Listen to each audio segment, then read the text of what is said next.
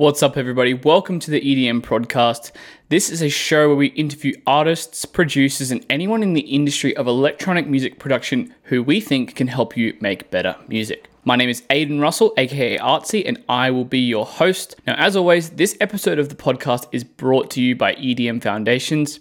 If you've ever wondered how some producers manage to make such good music after a short time, EDM Foundations might be the solution for you.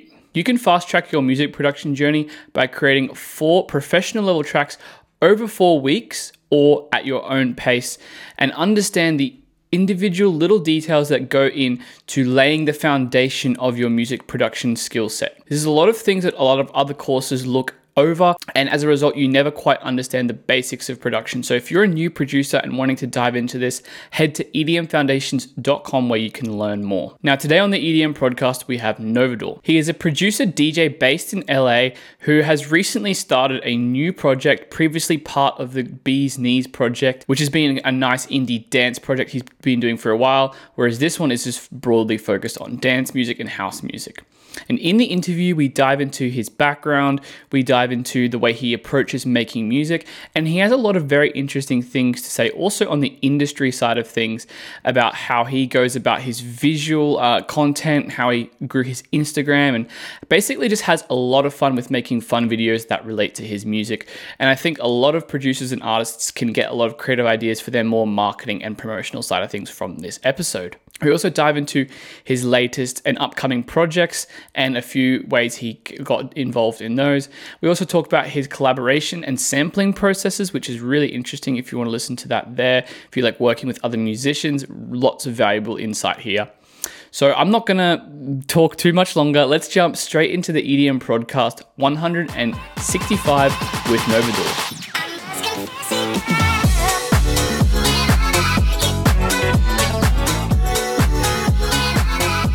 Welcome everybody to the EDM podcast. Today we have Adam, aka NOVODOR, in the studio, virtual studio. How's it going, man? Going amazing. How about yourself? Doing well, man. Yeah. Had a coffee, so I'm buzzed for this interview now. Definitely got the fuel. Amazing. I'm totally not buzzed. It's 7 p.m. I'm ready to party and go out and let's do this. No, I'm kidding. I have no idea what I'm doing tonight, but yeah. Been a long day for you, I can imagine. Yeah, it's definitely been. Yeah. We were chatting before. You had like all these plans and trying to align a bunch of stuff. So can imagine, man. Yeah. Cool, man. So I guess, you've kind of, got a few releases come out now. For those of you who haven't heard of you before, you make, I would kind of say, like really fun, kind of funky house stuff. I would say like sample-based house stuff. It's hard to pigeonhole it. But yeah, I really like your sound.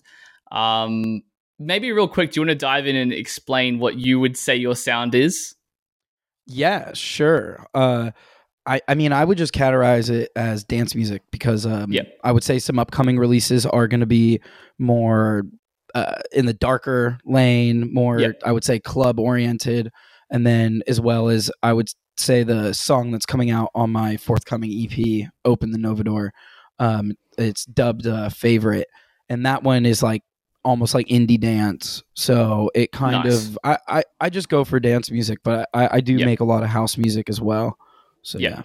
No, that's cool. I like keeping it diverse and kind of allowing yourself to try out different things is always good too. So that's awesome, man. And I guess, you from like your Spotify and stuff seem to be, a more recent entrant. I don't know if that's even the right word onto the scene in some way. Do you want to dive into your musical background a bit and, how you got to where you are today, I suppose? Yeah. Yeah. So it started off when I was a little boy. No, I'm just kidding.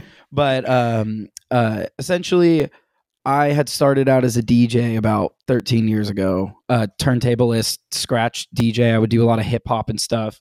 Nice. And playing a lot of nightclubs and open format things in Los Angeles. It ended up getting to the point where I realized like I really like making beats and music, and I needed tracks to be in my sets. So it ended up turning into one of those things where I was like learning production to make edits and other things. And then it kind of swerved a little bit. I actually was a tour DJ for some rappers, most notably Lil Dicky, actually. Awesome. For a bit, like when he first came out and was hitting his tours. It was really great experience, like seeing an artist like that, where he was multifaceted in media and in music as well. Yeah. And I just really looked up to him, in that. But I, at that time, actually had started another project. It went by Bee's Knees. Cool. And I would just release music independently. It was a duo at one point, and then it turned into just me. But we just had a remix actually like go pretty viral for Robin Thicke Blurred Lines, and that was like the start of my production career. But it wasn't enough to like take over my life, so I was still DJing a lot of nightclubs and open parties. I mean, I had a business. I was doing weddings to quinceañeras to bar mitzvahs to 85th year-old birthdays to 5-year-old birthdays. Like I had this whole, I would just do everything. But it just turned into this thing where Bee's Knees ended up like taking off for a while, and actually touring all over North America. And that was like really fun and amazing, and got to work with so many cool artists and tour with some awesome artists. But it just ended up like not really being the thing that I felt like was defining me 100%. And one thing led to another, and I kind of slowed down with Bee's Knees. And then really, like, I would say shortly after, I just said, you know what, I'm going to start producing and writing for other artists and doing that whole thing, because I really love making music, and I just want to like expand and get better and really like be better, try to feel like I could be better than the average person, or like graduate from SoundCloud to, like writing songs that do real numbers. So I thought I could do that. And it's been awesome. Like I've been able to work with some really great artists, some ones I look up to helping growing certain artists. It's been growing with certain artists. I mean, like, it's been amazing. So yeah, that's kind of like what led to that. And what particularly led to NOVODOR was I was working on a lot of different like musical projects, and it got to a point where I felt like I wasn't like really like hitting my soul or like getting into my pocket. So it ended up just turning into one of those things where I was making music for fun and started making this house stuff. Actually, was the first song I ever made for the project. Nice. The first song I had released. So that was really awesome to be able to put that out and do that. But that was really what kicked off NOVODOR. And I was just making records for about a year and a half, 2 years for NOVODOR stuff before really like getting signed with Ultra. And there were some awesome people. It's actually happened around the pandemic when I got signed, like I made my agreement with Ultra. So that was really cool, because I was like freaking out. I had certain label deals like fall through, and I was like, no. And Ultra was really staying there and sticking with me, and they like saw this vision like where I want to do multiple things. And besides just music, like I love making videos, and I love collaborating with those kinds of people. So that's awesome. Really awesome. But that's kind of how I got here in the short form of it. That's really interesting, man. I wanted to ask as well, like, did any of those, I guess, previous connections from the Bee's Knees days help you with what you're doing with NOVODOR, or was it kind of like a ground zero in some ways? In some ways it was a ground zero, because Bee's Knees was like way more indie dance and slower and like very like groovy. But it ended up, it was beneficial in the sense of where it's like, I know people in the industry, in the dance world, because I would play festivals or shows with them. And someone that's like still to this day that supports NOVODOR now, that's been like such a huge support of mine, is Oliver Heldens. And he's like been such a nice guy, and we just like really connected because we also have some mutual friends. And one of my roommate, Nico the Kid, he's also really good friends with him, and we have another friend, Throttle, and I knew Throttle from Bee's Knees days. And Then the list goes on of like just random people I like befriended when I was like 18, 19, and just coming up through SoundCloud with Bee's Knees. So it definitely helped in that sense. But to like actually establish your name and becoming an act and like an artist project in today's world, like you either have to get really that super cosign with the specific label and they pump all that energy, or it's really like you're building a foundation with the label like I am with Ultra, like from the ground up, and where you see where that will end up going, and nice, things like man. that. But yeah, it's interesting. How did the Ultra opportunity come around? I think my manager Kevin was having a meeting with David, and I had known David because a remix I did for Lose the Child with Bee's Knees performed really well, and David and I have like had a relationship. I've pitched him other projects before, but he really loved this. David Waxman, sorry. Shout out David Waxman, my A&R. But he was the one that saw the vision with the project and like the visual aspect as well, and where I can go with this. So yeah. That's cool, man. Because that is definitely one thing I've noticed is your visual aspect and the brand, I guess, associated with it. And, you've managed to build like quite a good Instagram following, for example, already with your videos. And, I think you were doing like some like kind of remixes, like reels type stuff, if I'm not mistaken, for a while. Like, is that definitely a big part of what you're doing with NOVODOR? Yeah, because I think a lot of artists don't do that, and it could be something that helps them. So maybe do you want to dive into that side of it as well? Yeah, I think that it's very helpful. And to be honest, it's hilarious. I used to do this thing called Friday Flips, and I still will do them from time to time. But I did so many remixes hoping that one would like really go and catch off, and would realize it like really just gained like these fans and these people that like them. But I actually didn't have any of them get officially released or whatever. But with that being said, it's almost like training yourself to put out music and not care so much in a way. Yeah. Because not that you shouldn't care about your music, but it's one of those things that if you don't put so much effort and like thought and you just do it and like repetition and putting up numbers, it's almost like an exercise, right? And I like making videos and doing that stuff. It's fun for me. So that's just the added element. I think people do benefit from that. But I also, sometimes you never know. Like some people don't have to post anything or like crazy, and they just post something and people eat it up, and you never really know. I feel like there's so much to be said. Like yes, like promoting yourself and all that. But I, for me at least, like doing these videos were almost a way to showcase everybody like, hey, like I do visual content. Hopefully you can then start to transfer over to my music videos, and hopefully, the shorts and other things I'll do in the future, and the music that I'll make for that, and kind of incorporating it. Just because, I think there's like we see now with TikTok, music and video are like so synonymous right now.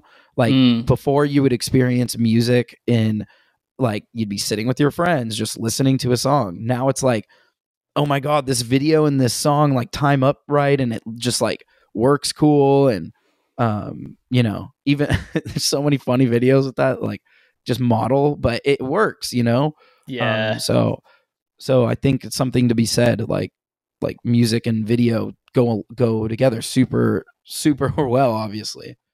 Totally. I'm pretty sure, like, I actually haven't checked this as well, but if you like get your music in a reel or a TikTok or whatever, I'm pretty sure you get streaming royalties. I'm actually not 100% sure on that. I think you can if you're monetizing your pages and you have that all set up, for sure. Yeah. But yeah, it's one of those things where I think there's like a fine line between like trying to monetize and like make every dollar out of everything and just doing it, you know? And that's what being an artist. It's different when you're a producer and songwriter, in my opinion. Like when you're a producer and songwriter, that's your job. So you gotta like make sure you're like tight with that. But like as an artist, sometimes like your biggest thing, you won't make any freaking money from it. Nothing. Zero. Like just because like it gets you fame, like I don't know, just shit happens. Shit happens. Like that. It's interesting. Like you can't predict. You can put every bit of effort into hoping something does well, but like it can just. At the end of the day, like there's not a lot of control over it. You can do all the right things to tick all the right boxes, but for some reason a song flops. But then someone doesn't tick all the boxes and it blows up. Like it's just really hard. Dude, trust me, I'm going through it right now, putting out like certain music. I mean, like I'm lucky that I'm able to make music for other people and do that stuff. You know, and like also have a supportive record label as well. But still, it's one of those things that I don't know. It doesn't always happen. Like I have a song that does better on one platform than another, and you know, you don't know. Like you just don't know. It. Also, sometimes songs take like a year, take 2 years. I mean, there's so many stories we can go on about what songs take off like because of a fucking TikTok or a meme, like the Desperado song from Anti. Like is like it's insane. I mean, go through TikTok, like half these songs are like, you know, 10 years old, some of them 15, 20. Like who cares, you know? That's actually so true. You know, I was thinking about this the other day. Like I think like I would call it almost like your music is evergreen in some ways. Like I think the music industry has been in this like release oriented like perspective of like, you know, it's always about the latest release that this artist is putting out, which it's always going to be, like, at least for the foreseeable future. It's always going to be, you know, and you do always need to be putting out new music in the modern music landscape or whatever. But you have all these, especially if you've been like producing for years or you're an artist and you've been having a project for years, you got this back catalog of music that, you know, a lot of people may not have ever heard of, even if, like, new people discovering you haven't heard this old stuff. And one of those old songs could, you know, become someone's favorite song, or could, as you say, blow up into a TikTok or whatever. Like, there's a lot of potential there, and it just doesn't always have to be the latest, newest thing that can bring that about, I guess. It's encouraging. No, ways, it's you know, in the producer writer world, like 1, 2, 3, 4, 5% of the songs you make, you know, come out ever. And you write a lot more music as a songwriter producer for other people than you do as an artist, because like just the artist has to, if I don't know, like a lot of people I know, sometimes they only write 10 songs in the year, you know. I mean, some people are prolific, you know, it just depends. But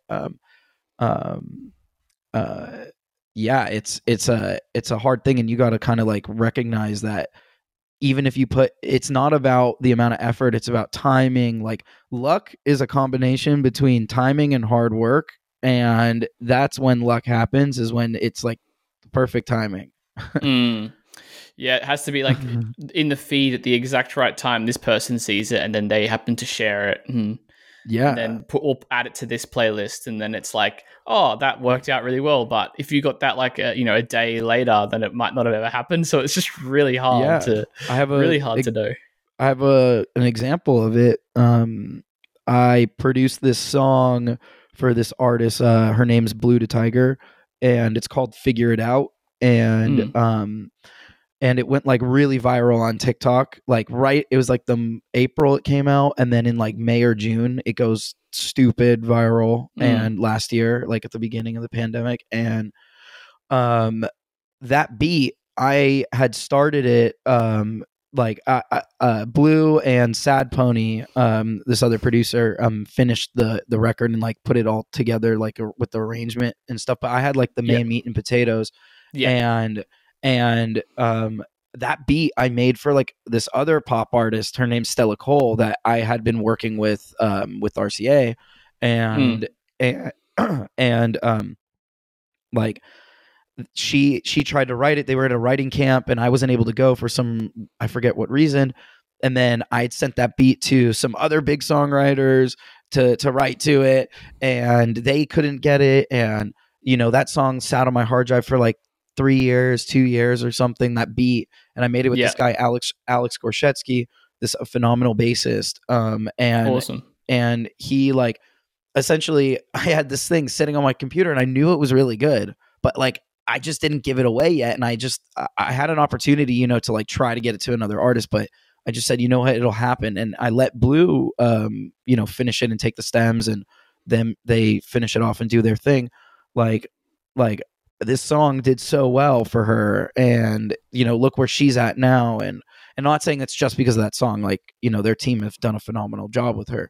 But just saying like that contributed because you had something with such massive success where it brought all these other people listening to all her other music, and then that's what happened with that. I mean, she was also blowing up on TikTok at the same time, and then the song did well with their campaign, and all that stuff. Like I don't think if she put it out a month, like if she put it out a month before, 2 months before, like I don't know if it would have done as well if she did it, because like the timing of like how her TikTok was doing, and like I mean, we were working together before she even had a TikTok, so we would make jokes about it, but and be like, who's starting a TikTok first, like because this was like 2 years ago, or whatever it was, 3 years ago, but essentially like I never knew, but I believed in that beat. And mind you, when it came out, it did have like pretty, in the time frame of what we're talking about, like pretty big success, but it was very short. But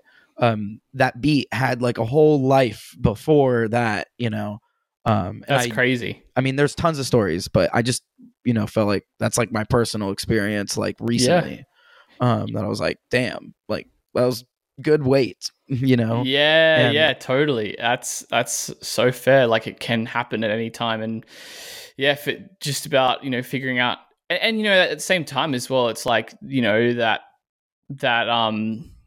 like maybe the platform growth, timing it with that when people were starting to use it a lot, like that's a huge factor as well. Like that's luck. That's where like the timing, and like, and not saying like she doesn't deserve it, but just saying that it's just timing is everything. And then when you capitalize on timing, there's definitely certain things I think back, like the reason why I kind of wanted to do another artist project and like go off with it and be kind of like this character, you know what I mean? Because I never felt like I could express myself that way, and like being always behind the scenes and is like can be hard with that. I don't know. I know what you mean. Like you've got to kind of almost play a role when you're, especially when you're involved with what else someone else is doing or something like that. Yeah.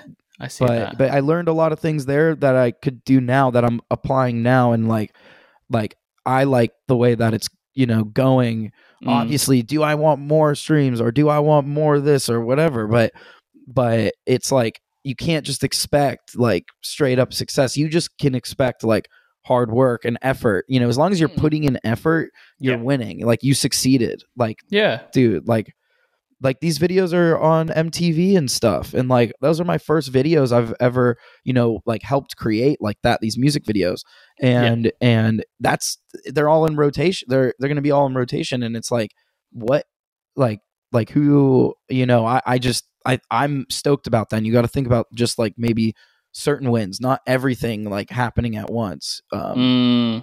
It's true, man. And I think that's also a good timing thing for you as well. Like, I was reading, I think it was the other day, like, I think labels and artists in general, like, are starting to kind of diversify from, like, I think we've all been so focused on Spotify for, like, the last few years, it feels like, like, everything. And it's still important. Like, it's still it's still the biggest music platform by far for artists, but like diversifying away from it and like figuring out how to use these other platforms and stuff like that. That's definitely something that's happening more and more. Like it's definitely I was joking around with someone the other day. It's like soon music will just be like TikTok, where you just like swipe between the next song and the next song and you listen to 15 seconds of it. Like it probably will get to that point, to be honest. Yep. I mean, look, that what do you think NFTs are? They're like 15, Yeah. 20-second songs that are getting coupled with art and then being sold for thousands of dollars. And then if you think about how much the artist is making off of that, it's like over 1 million streams, after paying everybody out. Like it's worth it. And you kind of changes your frame of reference from like what you want out of things, right? Like is your goal like fame? Because if your goal is fame, like you got to do certain things. Like I'm not saying I agree with that, but if your goal is to make dope shit because you think it should be out there to impact culture, you do that. That's why I do me. It's like I just think that like what can I contribute to society here? Like if I can do, and I don't really do shit. I make music. Like I can't. Not fucking helping people, and I am, but you know what I mean. Like at least I'm gonna make some dope shit like for you guys. Like that's what I want to do. Like and entertain, and I love entertaining, and Totally, man. And yeah, like, for me personally, like obviously, I do this podcast, help run EDM prod where we like educate producers and stuff like that. And that's like something I love to do. But for my own personal music, like it's just about making the music that I would exactly want to hear, and I make drum and bass, which is a very niche kind of genre of music, which, it's not going to necessarily blow up huge, but that's not necessarily, that'd be cool if it happens, but it's not necessarily like the coolest thing for me. It's about like just making what I think is really cool, and if other people like that, then that's what matters at the end of the day, right? Like as long as it aligns with that goal that you've got. And like I would say not everybody can be LeBron James. So true. You know what I mean? Like I just, not everybody can be that guy, but you can strive to be that guy or girl or whatever. Like you can definitely, but not everybody's gonna get that. And like I can tell you, because I've seen people go from sleeping on couches to mega stardom and or having hit records or other things. Like I've just been doing this a long enough time now where like your life can change, but you can't just like expect that to happen. You got to be like working towards that and all that. I don't know, and it happens for everybody at different stages. Like everybody's journey is their own and things like that. People also assume they want to be LeBron James as well, which may not actually be what they want if they like looked deep inside enough. Like I think that's the assumption for a lot of people. It's like, do you actually want to be that? Like, do you actually like want fame? Do you actually want that level of success in terms of like external success? Like maybe you don't actually. Maybe you just assume you want it because it looks kind of cool. Like, it's worth asking the question at least, right? Yeah, I mean, think about it. They're putting so many shots up, like just the basketball reference. Like he's putting so many shots up every day, like practicing in the gym. Like and you can't equate entertainment and music now. And now I'm gonna totally back myself, like totally make a 360 or 180 with my view here. But you can't equate now basketball though to music, where you put enough reps in, you're gonna get a great result. Like sometimes you just don't have it. Like right.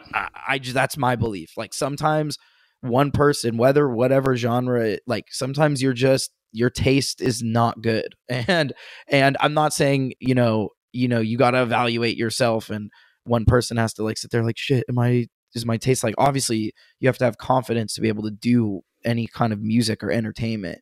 But sometimes like people, I think, don't recognize what their strengths are versus their weaknesses and what they're actually good at. And they don't realize, and this applies to everything, but especially with entertainment, like we were talking about earlier, which was like, it's timing and hard work. And when you get that opportunity to like overcome or like succeed or like, connect, then that's where it kicks in, the shot formula, like putting up enough reps.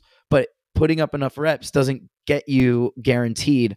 But like in basketball or in sports, like if you're a gifted physical athlete, you're going to have an easier time doing that. It's the same thing with taste. Like if you're more gifted in your taste, you know, like that's a huge part of it. And that could if go it aligns with what people want as well. Like, like not all, like, yes, I mean, art is subjective, but what defines good art? Is it success or is it what you think? And in today's world, money and numbers and success, that's what determines like the most popular, you know, I mean, or the best, you know, like, I mean, that's how it is in sports, and people just look at everything the same, even though I don't agree with that, but that's that's like the reality of the world, you know. It is the reality. Definitely. Like the majority, even we do it with things we aren't so invested in. Like with music, we're going to have more empathy about it. But with other things, like you probably have gone and seen a bunch of movies and then you're not like having enough empathy for the movie. So you're just like, fuck this movie. like I hated it. You know, but yeah. It's a super interesting topic, that whole thing, man. I could talk about it for hours, to be honest. But no, it's crazy. I could too. But anyways, yeah, man. I will switch it up a little bit. I wanted to dive more back in towards your own music and stuff like that. In terms of your approach to production and writing, like it seems, and you can correct me if I'm wrong, but you have like a really fun kind of creative approach to sampling. And if your records like and Candela, your latest one, they have like a really fun kind of, you know, it feels like it's got that old school vibe to it, but it also kind of is in a new context. So yeah, do you want to dive into your production process a bit for us? Yeah. It's fucking different every time. Literally so different every time. It's all over the place, but it can vary. So like, and timing and like during the, I would say, because I have a lot of sample house shit that I made in the last like 2 years, but then I go through these phases of like just trying to make other stuff and other vibes. So but really it really just varies. I mean, whatever like inspires me, like I'll hear a sample in the car, like driving on the radio or something, or just going through YouTube or playlists, and like I just think like I just look in regards to sampling, at least I just look for things that can be identifiable, that are like, especially when you have more live music, because I feel like that's what people tend to sample a lot, or they sample a vocal. But like when it comes to like the full track or like stuff like that, you just got to find something that is really catchy, that you could almost hum or sing as well, and then you know you can build all around it. I think I have a video on my TikTok about like how I made like, you know, very quickly. I have a video about it, but cool. But yeah, I mean, I think it just varies every time, because sometimes I hear a bass line and then I write around, then I make drums and I mouth out the bass line on my iPhone, and then I try to transcribe it on the keys, and then I can do that, or I'll play it on the keyboard, or I get a bunch of live musicians actually to play stuff like in Candela. That was actually a live recorded song by the co-producer on the song, Nick Seeley, and then this guy Harry Romeo. Cool. They had made like I work with a lot of sample makers, and sometimes I make samples and send them to other producers, like for pop music and rap music and whatever else I make. And we'll send each other ideas, because like sometimes it's fun to work from like something that was started. So the original Candela was like just some sample that Nick and Harry made, and that was at like 160 BPM, and I actually like pitched it up and then slowed it down, and then Nick sent me the stems, and I ended up like completely flipping the track on its head, because like it felt a little different. I think the sax the trumpet was over the vocal at some point. I don't remember. I have to listen back to it. But I rearranged like the sounds and like chopped up stuff to make better like fills for the drums, and But a Nice. lot of those, like the drum fills and stuff, I mean, I'm pretty sure they're all live, Yeah. which is dope. But sometimes like I make a sample and then I just chop it up myself. Like I just like Yeah. get a bunch of musicians in the room and I do that. But I don't really like have an ego when it comes to making music as long as it Yeah. sounds dope. And I know what the NOVODOR sound is like, so like I'm gonna be the one finishing that, and getting that to the place. Unless like I'm really collaborating with somebody, and whatever happens, like it's like a 2 artist collab, like producer thing. But Yeah. other than that, for NOVODOR, I'll be finishing everything, if that, or I just started all on my own and I just do it by myself. Like with like I just thought to do that myself and did the track myself, and then Yeah. got the sample replayed by Replay Heaven. So Yeah. so yeah. Nice, man. Yeah, no, I think I like what you said. Yeah, you don't have an ego about your approach to making music. That's key, I think, because you just gotta, yeah, I think at the end of the day, a producer makes, whatever they get to the end result they're looking for with whatever way is good for that, And I think if you're using a sample, if you're, using other musicians and collaborating that way, or if you're, whatever you're doing, like splice samples or whatever it is that helps you Yeah. get to that end result, because it's just you're making music. That's the end goal. And yeah, I think a lot of people get too caught up in I have to do it this way or I have to do it that way. And I for me, when I stopped thinking like that, that really helped me be a lot more creative and make way better music as well. Like you can just, you don't have any of these expectations placed on yourself as an artist. You can just do whatever and see what works, kind of thing. So I think that's great, man. Yeah, 100%. And I love, I have a vision for this NOVODOR project, and Yep. I, want to like do that. But also, if I'm collaborating with people, like I have no problem, I kind of get, it's like funny, like certain DJs or other people like won't credit other producers or people that work on their music, and Right. we can say ghost producers, but I Yeah.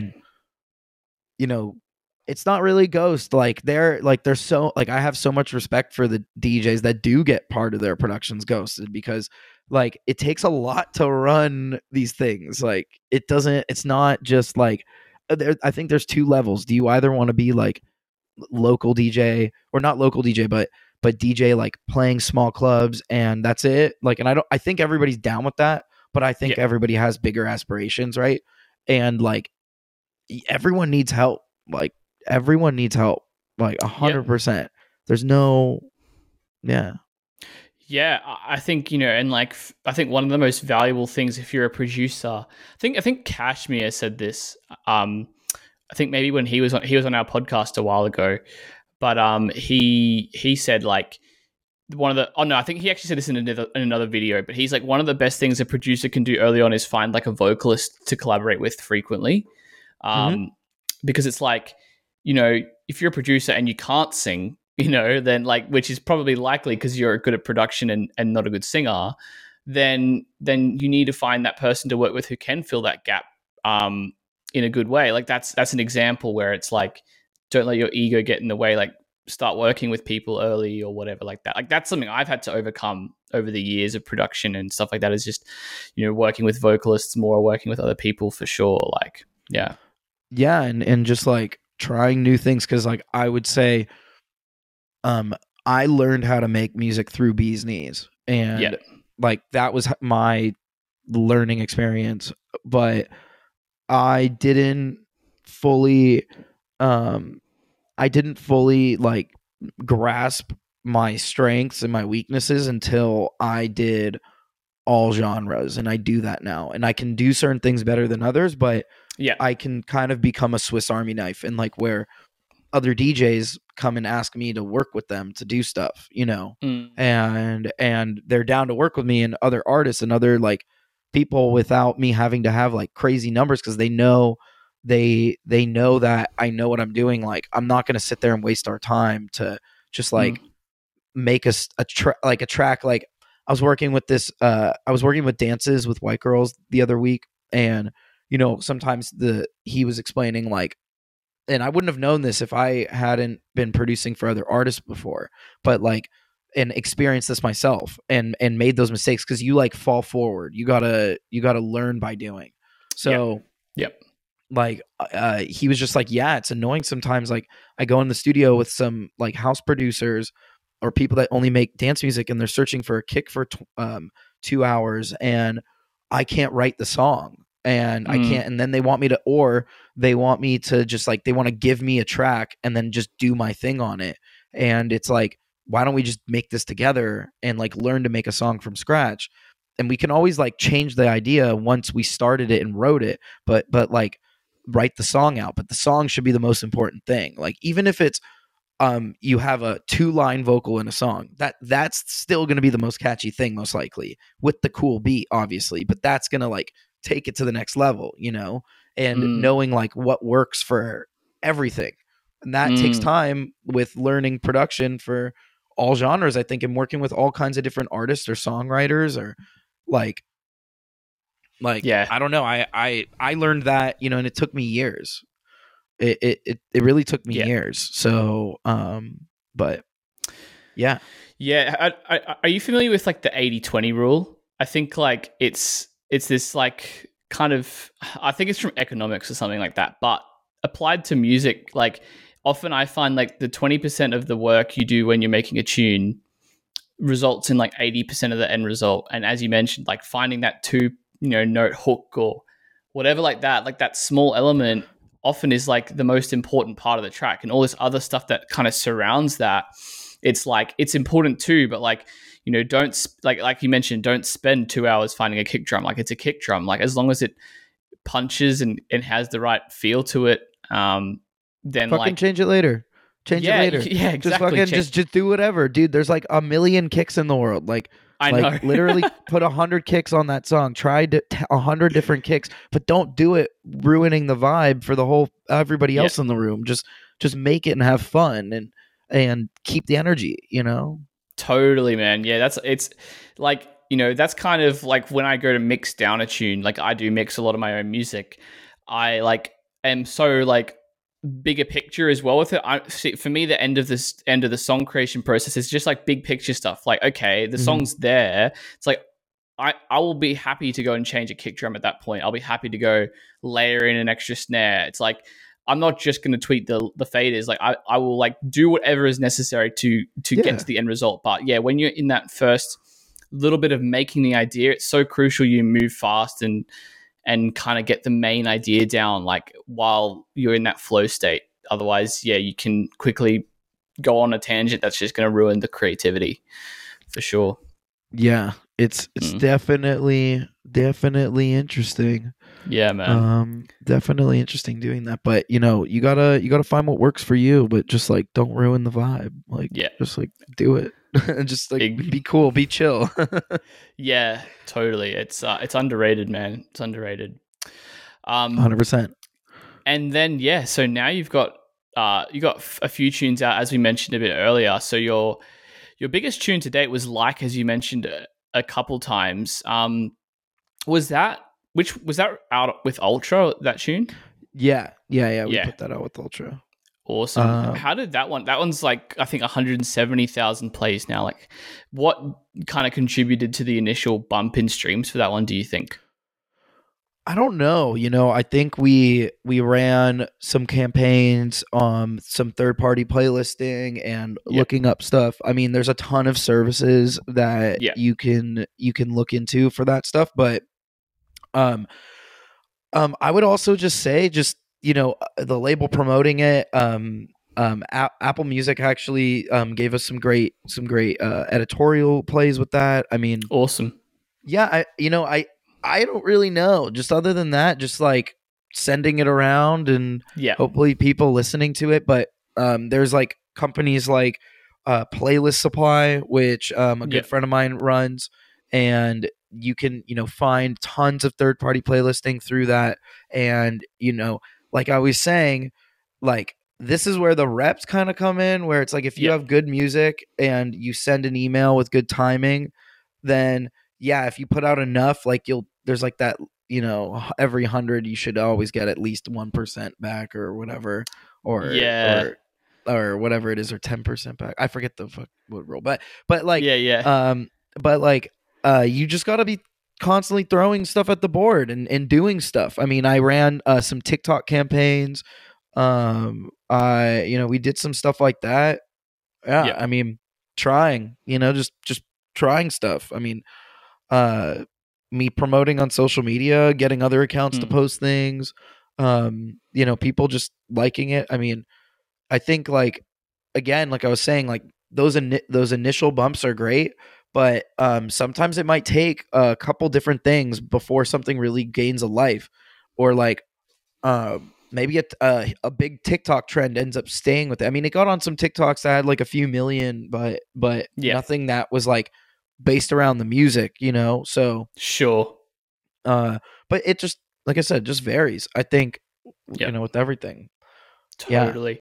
I think like taking the same creative energy you have in writing a song, you can apply that to the promotion of it too. Like yeah, you have so many like creative ideas, like, oh, I'm going to like do an extra drum fill here, or I'm going to do like an extra, like, little lead, I don't know, like yeah. riff at the end of the bar here, like those same things you're doing in the studio. Like think like that in terms of like the lifespan of your release. It's like, oh, this time I'm going to try Facebook ads, or, this time I'm going to try Yeah. like sending it to a few playlists, and I'm going to try this service instead of that service. And it's like each release is a new opportunity to have fun with it. Like, even though, not everyone's going to find maybe marketing and promotion as fun as the music writing process, I think you still can have fun with it. And I think there's a way that would work for each person, whether that's Mhm. working with a label so that can kind of take that burden off you as a producer as well. But I still think there's a lot of fun you can have with the whole release schedule. Yeah, of course. And don't get me wrong, just because record labels have connections with, or like are able to pitch things to DSPs and YouTube, all that stuff, Yeah. doesn't mean it's still gonna get on there. I mean, Yeah. like it took time before my music videos got started getting put onto MTV, Yeah. but it wasn't because like they came out. It was because, like, once they come out, like, people want to see a story as well. You can't just expect one song, two songs, Mm. three songs. Like tons of people. I mean, not everyone's the biggest fan of him, but Russ, the rapper, like, Yeah. he put out tons of music before he like really blew up, and then his fans had all this stuff to go back to and listen to. And you got to like treat your Mm. catalog as its own entity, like your back catalog. Like, I've been lucky to have a ton of music out in the world, so Yeah. like I'm gonna still do it all like that. I mean, at least for me, that's how I work. And I'm Yeah. lucky enough to be able to make music every day. Not Mm. everybody can. So, Yeah. but yeah, it's one of those things where, like, you just got to keep doing it. It's just putting numbers on the board. Like, it's like a weird, because I keep saying that, but then I was also saying like against it. Yeah. But it is both. Like, you know what I mean? I Yeah, don't I know. think like the reps is a good baseline though. Like if you're doing the reps, there is still more of a chance that something will happen rather than if you weren't putting anything out. Mhm. And like very rarely, and it does happen still, but very rarely does someone put out their very first song and it blows up like huge, like these days, Yeah. especially under a new project. Like these people Yeah. having at least 5-10 releases sometimes before you hit that one that does actually kind of get big. And it's learning from each one and adjusting each time, and being like, all right, what didn't work about this, what do I need to do next time? And also just like, as we mentioned before, you need to have more opportunities for it to just be lucky, for it just to be Yeah. happening at the right time. Yeah. Yeah. Just, it's a very interesting like concoction of things that have to happen. And I know some talented people that haven't gotten success, and I know some I don't think talented people get extreme success. Yeah. So, like, you don't know. You can't and also, no one ever knows all, like, everything. Not Yeah. everything. Most things we see aren't real. I just know that because I know people that do the low key stuff, and I can tell you that, like, some people just, it's fake. Like, like you might see someone with a bunch of I mean, we all know with Instagram followers, but even streams, everything. Yeah, it's true. You know, yeah, so man. you can't compare yourself, like no one should ever. Yeah. And it's all love, you know. Yes, like if you want to be the best, you got to have a little competitiveness, and but at the same time, like we're all trying. Yeah, it is definitely like, you know, you can't like shut everyone else off trying to have success. You have to, you know, be part of the community, and that's what it's all about. That's what music's all about at the end of the day, right? You know? Yeah, 100%. Especially with the electronic music, like everybody, when you're at a festival, when you're at a party, whatever it is, and you want to, you know, you're seeing like one of your favorite artists, there's like a bajillion people there that's also their favorite artist. And same with like music and stuff, but I feel like even more with dance music, like there's so much like love energy, you know, with electronic music fans for the most part. I feel like it also in a lot of ways like transcends like even language barriers sometimes, because there's like, it's all about like the feel of the music, which is really cool as well. Like even though there may be vocals and stuff like that, like it is one of the most international genres. It is, because everybody's traveling everywhere to go to like things, and like it's a lot more. I think it's a little bit easier because like if you think like big bands and other stuff, like they have such big productions. It's like they need to make sure that there's, I don't know. With DJing it's a little different. Like you can just hop on a plane, show up somewhere, and leave, and like that means you can probably like stay and be immersed in the culture and other things more. Where it's like with a band, you gotta like, you know, if you're a vocalist, like you can't be talking all day. Like you have to be quiet because you're going to be singing all night, super hardcore, and you have 30 dates on the tour. Like you can't just be out and about. You're going to lose your voice, you know? And then you lose money, and you know, if you can't sing or play a show. So, with DJing, it's a little different, like I think in that regard, but yeah, that's very true. It's less just friction. show up. You could just show up. And then like you're immersed, and like same with the like vacationers with dance music, like just such international people, like they have like they get closer with the fans, like DJs and all that stuff. Yeah, man, it's awesome. And you know now back to your own stuff as well. You've got your EP coming out on the 4th of November. 5th of November. Sorry, 5th of November. I got confused because you've also got, with that, you mentioned a 4-part music video. So do you want to tell us about that and what's coming up with the release and stuff? Yeah. So every song I've put out so far has a music video that's gone with it, and they actually all flow into each other if you watch them in succession. So the 4th one drops as well on the EP release date, I think. For now, we'll see what happens, but so it should, and then there's a 4th and final song, you know, as well with the video and everything, and it's titled Open the NOVODOR, and I can't wait to unveil the artwork. I think it's pretty funny. I think it's cool. Pretty good. Nice. Yeah, looking forward to it, man. That's funny. Sorry, I'm just like thinking about it. I'm like, guys, y'all are gonna, I don't know, I it might be a hit or miss. That's funny, man. I just have so much fun doing this stuff. At the end of the day, I get to create fun shit, so whatever. No, that's good, man. I think it comes back to that thing of like figuring out what your strengths are and what you enjoy, and then just like running with that. And I think you've done that very well. 100%. Thank you. I appreciate it. That's awesome, man. Looking forward to that. And do you have anything else coming up in the next, 6 to 12 months that you want to share, or any plans you've got for NOVODOR, anything like that?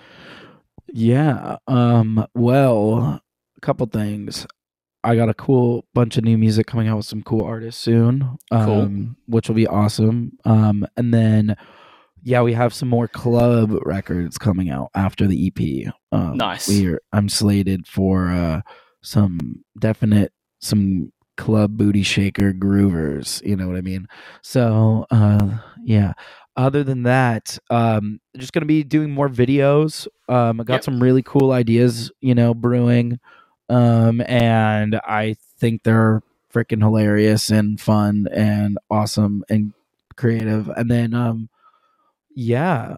If you are based in Los Angeles, or anyone that is listening to this at this point, based in Los Angeles, I will be throwing an EP release party out here in Los Angeles. So be on the lookout for that. And Awesome. I'll definitely be yelling at the top of a mountain virtually on Instagram and Twitter and TikTok and fucking I don't know what else, but Facebook obviously. Yeah, but yeah, I'll be having a party like that, and nice. I wish I could come down under, but it's not happening this moment. Yeah, not anytime soon. Hopefully things start to open up though. Definitely. Yeah, would be cool. I have some friends out there. I got some good friends out there, some amazing artists. I have a ton of Australian artists and writers and people I know that are just phenomenal.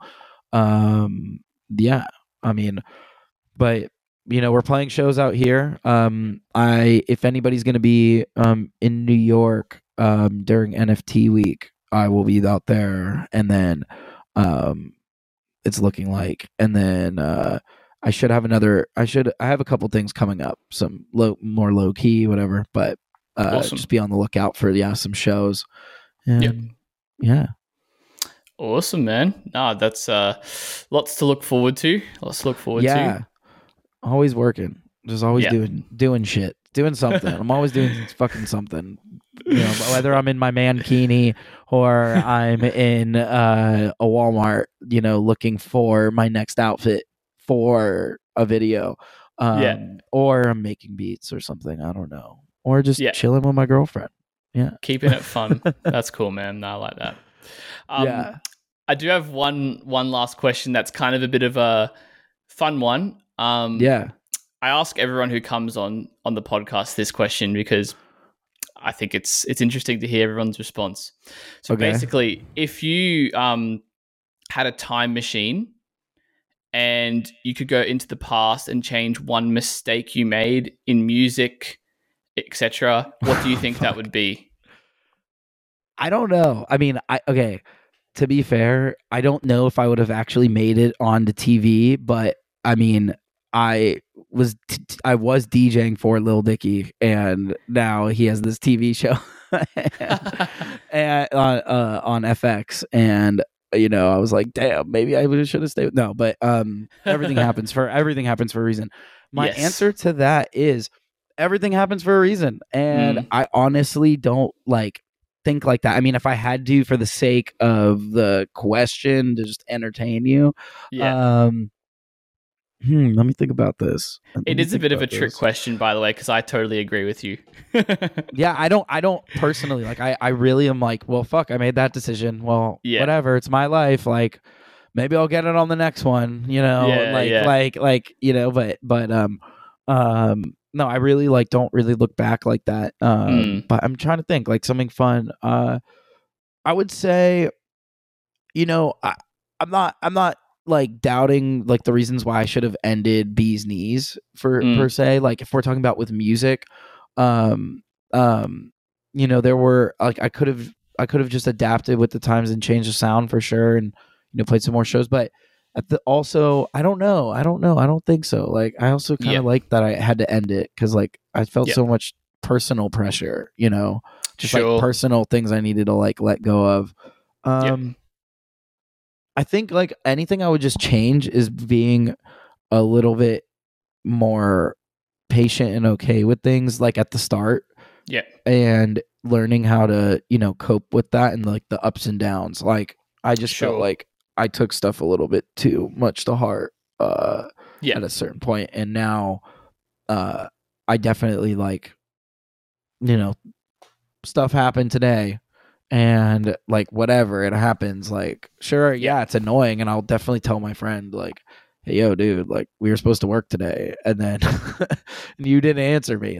I'll totally roast them, but I'm not sitting there screw them. I'm over them. Who do they think they are? I'm just having more empathy for myself and others. Cool. You know, I don't need like to that. relate to myself, even when I know myself. But I just need to be like, dude, you're good. Don't worry. Like, yeah. That's nice. Cool, man. I like that. Yeah, of course. Awesome, man. Well, this has been super fun. Went on some good tangents, which I always love, man. So, appreciate you taking the time. Yeah. I'm a tangenter. Tangenter. Yeah.